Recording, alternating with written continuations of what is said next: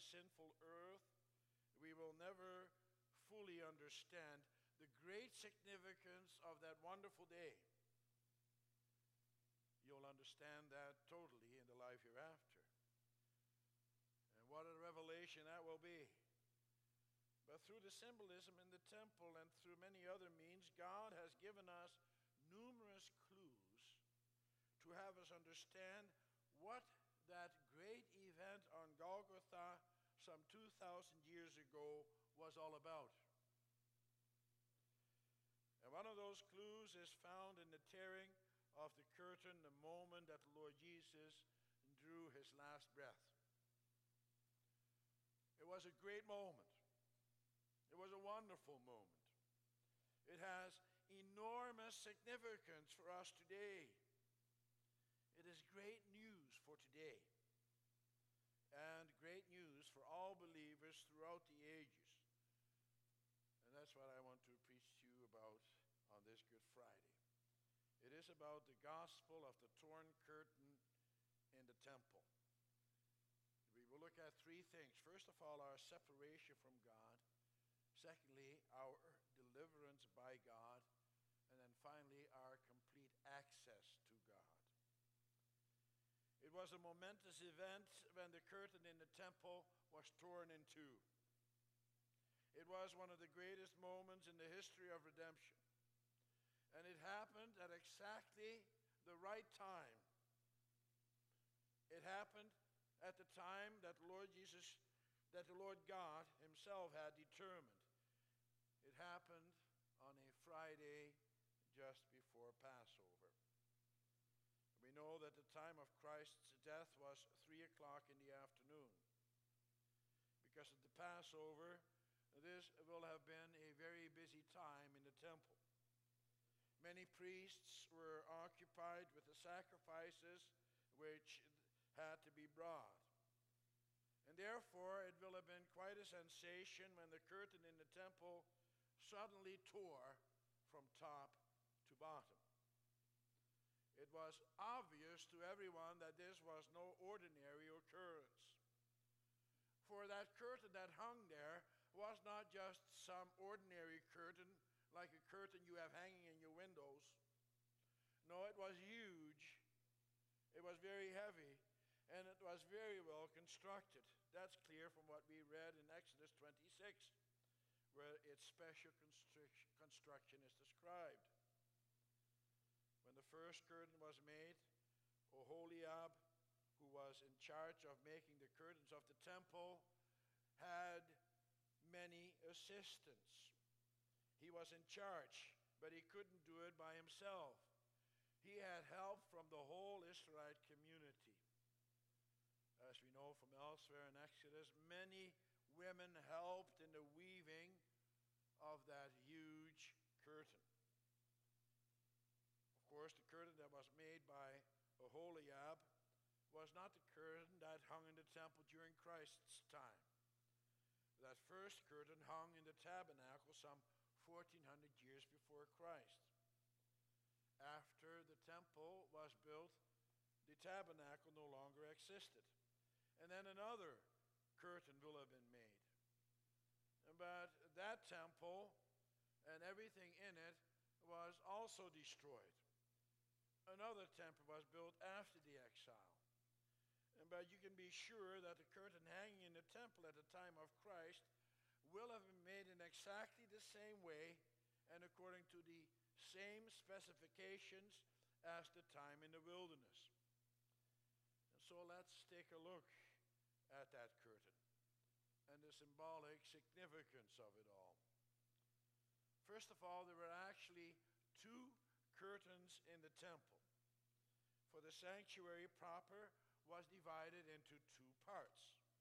Namely, you had the holy place and you had the most holy place. The holy place is also called in other parts of Scripture the tent of meeting or the Holy of Holies. Both the tent of meeting and the most holy place were each shut off with a certain curtain. But in our text, only one curtain is mentioned? Which one of those curtains is torn in two? Most commentators agree that this would have been the curtain which shuts off the most holy place from the holy place. And that's most likely. For example, it says in Hebrews 6, verse 19, that Jesus entered the inner sanctuary behind the curtain. And in Hebrews 9, verse 12, that Jesus entered the most holy place by his own blood. Each time is spoken of the entrance into the most holy place, which was shut off by the curtain. And the most holy place was the dwelling place of God. At least that is where God manifested himself. It is not so, of course, that God actually lived there. He lives in heaven. But the temple served as a replica of heaven. It represented heaven. The most holy place was the most intimate and the most special place in the temple. That is where God placed himself in the midst of his people already at the beginning of Israel as a nation. The Israelites knew that that is where God dwells spiritually. And as they made their way across the desert, God was with them. The people knew it. For at night they could see a fire above the tabernacle, and during the day a cloud would hang over it. And as they moved, and the tabernacle was taken with them, God also moved with them. And once they became a nation, the beautiful temple was built. And there again, the most holy place was the most important place in the temple. Once again, God made his dwelling there. But it was very difficult to access that most holy place. Only once a year could the high priest go in there. No one else was allowed. And the high priest himself could only enter after many ceremonies and cleansing rituals. And that was because of the sin of man.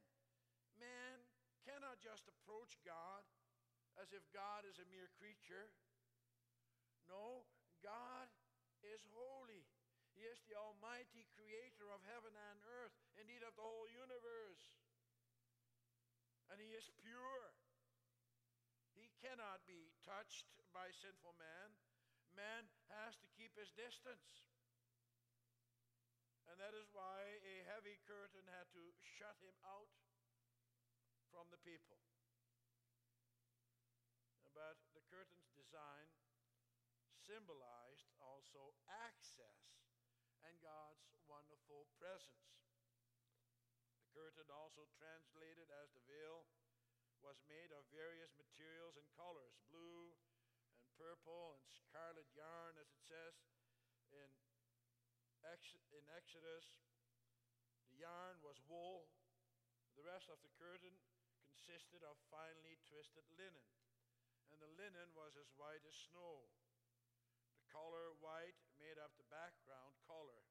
And so white would have been the predominant color of that curtain. In addition, cherubim were embroidered on the curtains. Cherubim are angels with wings. They represent the angels who guarded paradise after Adam and Eve had been banned from it. To the Hebrews, those colors had a lot of significance. It's not hard for us to discover what that was. The blue yarn reminded them of the blue color of the heavens. That is the color of the dwelling place of God. God dwells in the heavens. But God also dwells in the midst of his people, in the most holy place. And so the blue on the curtain would tell each and every one that God dwells behind those curtains. We also read about the purple yarn. Actually, from the Hebrew, it is clear that the color was in actual fact a very dark red. And for Israel, red is the color of sin. You're probably familiar with the passage in Isaiah 1, verse 18, where it says, "Though your sins are like scarlet, they shall be white as snow. Though they are red as crimson, they shall be like wool. And further, we also know from Numbers 19, verse 12, that the animal which was to be sacrificed on the Day of Atonement had to be a red heifer. The red color signifies the sinfulness of the people. And we also read further about a third color, namely scarlet. Again, from the original, it seems clear that this was a light, clear red. Also, this color signified the color of blood through which the sins of the people would be covered and atoned for. And then finally, we have the predominant color of white. As you know, white is the color of absolute innocence. It was also the color of light. In Revelation, John the Apostle sees how the garments of the saved souls are made white through the red blood of the Lamb. And that's also what David requests from the Lord when he cries out in Psalm 51, verse 7, "Cleanse me with hyssop, and I will be clean. Wash me, and I will be whiter than snow." Through the blood of the atonement, we are made white, clean, and holy before God. We are made pure. The cherubim were embroidered on the curtain in order to remind the people of the wrath of God. When these cherubim guarded the way to the tree of life in paradise, they had flaming swords in their hands, and they guarded the entrance to the Garden of Eden. Anyone who would dare enter would be destroyed. And so the text speaks about that curtain with all those colors and with the cherubim embroidered on them, which, as it says in Exodus 26, verse 33, separates the holy place from the most holy place. That word separation has great significance throughout Scripture. In Genesis 1, the same word is used for the separation of light and darkness. Light and darkness symbolize God on the one hand and man on the other hand. We read in John 1 that the light came into the darkness, meaning that the Son of God came into the world of sinful man. Light and darkness cannot exist in the same place. The light will always make the darkness disappear. And so you see that all that symbolism is very rich. And that symbolism is also shown in the way that the Lord God separates himself from man in the most holy place. Man, you and I, we are creatures of darkness because of sin. God dwells in light. And therefore, man could not enter the most holy place. If he would do so, he would die on the spot. But ultimately, it was not God who put up that barrier. Who did?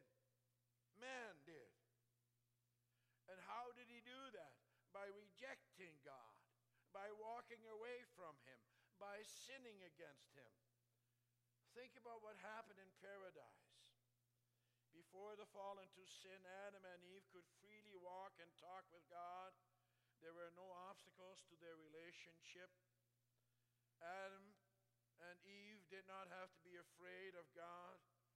On the contrary, God's presence was a constant delight to them. But then what happened? Sin happened, which made an enormous difference. The Lord God remained the same, holy and full of light. But man became a creature of darkness. Man became, as the scriptures say elsewhere, people of the flesh. And when the scriptures speak about our flesh, they speak about our sinful flesh, speak about our sinful nature. God is not flesh, he is spirit. And so here we see that there is a division, a separation between God and man. And so the curtain is also a symbol of the sinful flesh of man. For man's flesh, his fleshly desires, his attachment to earthly things, prevent him from approaching God. And therefore, the curtain in the temple is like a sermon to the Israelites, time and again. It tells them about the separation between man and God. It tells them about the need for blood to be shed time and again. It proclaims to them that no one can see God and live. It also proclaims to them that ultimately sacrifices and prayer and good works cannot earn them a place in the heart of God, for the curtain proclaims to them that they must live out of grace, out of the grace and mercy of God, and that mercy is revealed behind that curtain. And yet it appears that that is almost unattainable for the Israelites. For only once a year, only one man, namely the high priest, could go through that curtain.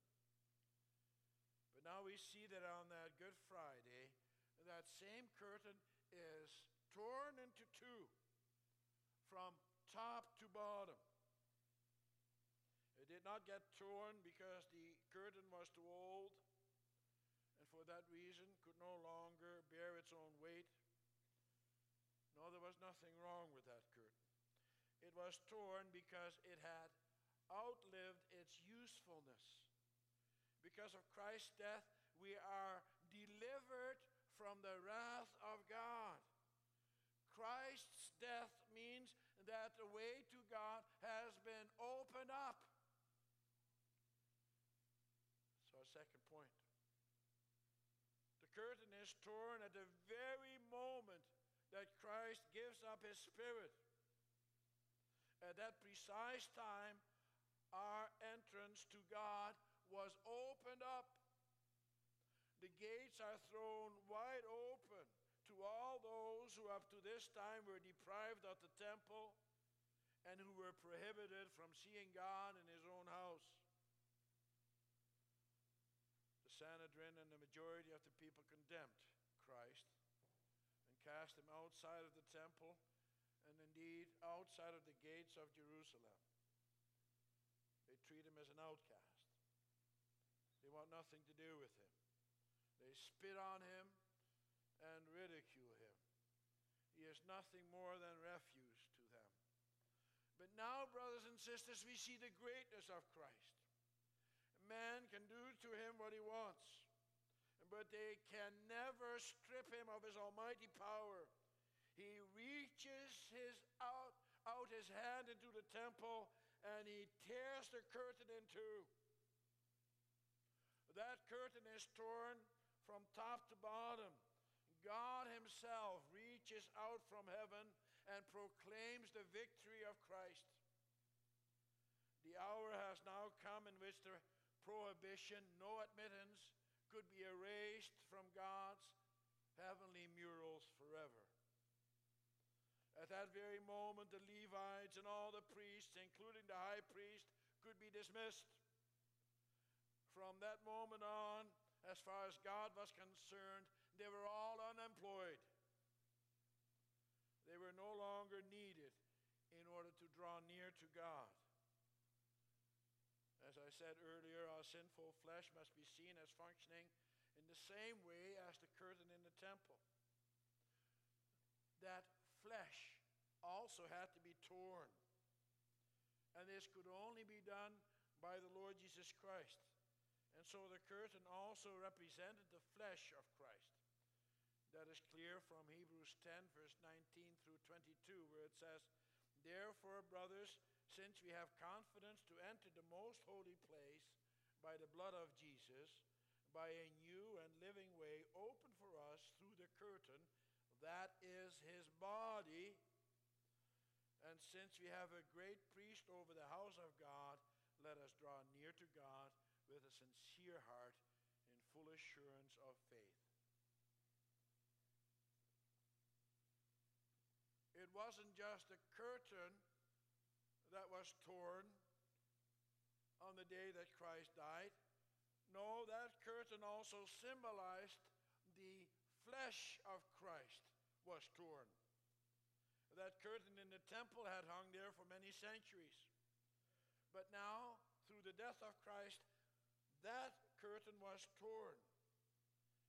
And so Christ, through the curtain, that is, now through his flesh, by allowing it to be torn, has entered for always the heavenly places. And where is he now? He is now seated at the right hand of his Father, and we may be assured of a place with him. He restored paradise for us. All the obstacles have been removed. Today we can look back to the time in paradise when man could walk and talk freely with God. Brothers and sisters, what a great moment in the history of redemption.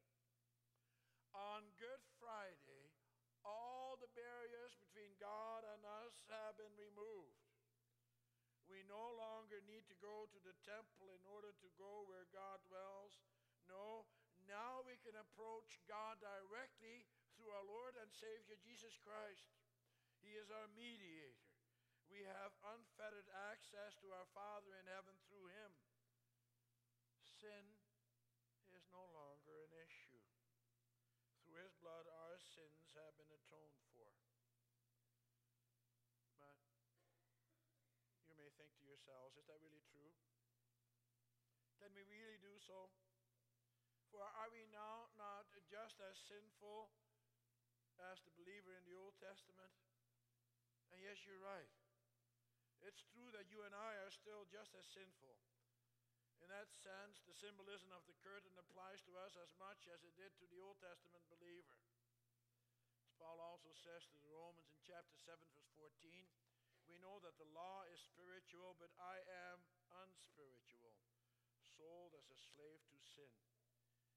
The ESV translates that differently. It says, but I am of the flesh, sold under sin. When the scriptures refer to our flesh, it is synonymous with weakness.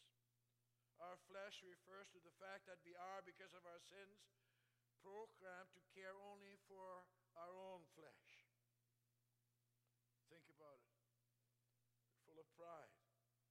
We so easily think that we, by our own actions, have opened the way to God ourselves, by our zeal for the Lord, by the fact that we belong to the true church, by being good parents. And so the list can go on and on and on. And of course, those are good things, but those are not the things that give you access to God. We have to humble ourselves. We need to realize the weakness of our flesh.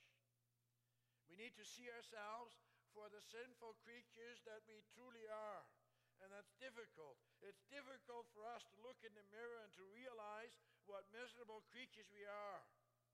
To realize how our flesh acts as a curtain which denies us access to God. And that's why God wants us to know ourselves, to know our sinfulness. At this moment, we are as sinful as ever. But the wonderful thing is that now we live after the curtain in the temple was torn in two. Christ opens the gates to the Father wide open for us. As long as you humble yourself, time and again. Christ opened them. Oh yes, he opened them for repentant sinners, however. For you and for me. Beloved congregation, after Easter comes Pentecost. At Easter we will celebrate, which we will celebrate, Lord willing, this Sunday, Christ rose from the dead so that we may live forever. Easter makes possible the pouring out of the Holy Spirit. And through the Holy Spirit we are cleansed, renewed daily. And today we must remember that our flesh was also nailed to the cross with Christ. Our sinfulness, our original as well as our actual sins, were crucified with Christ.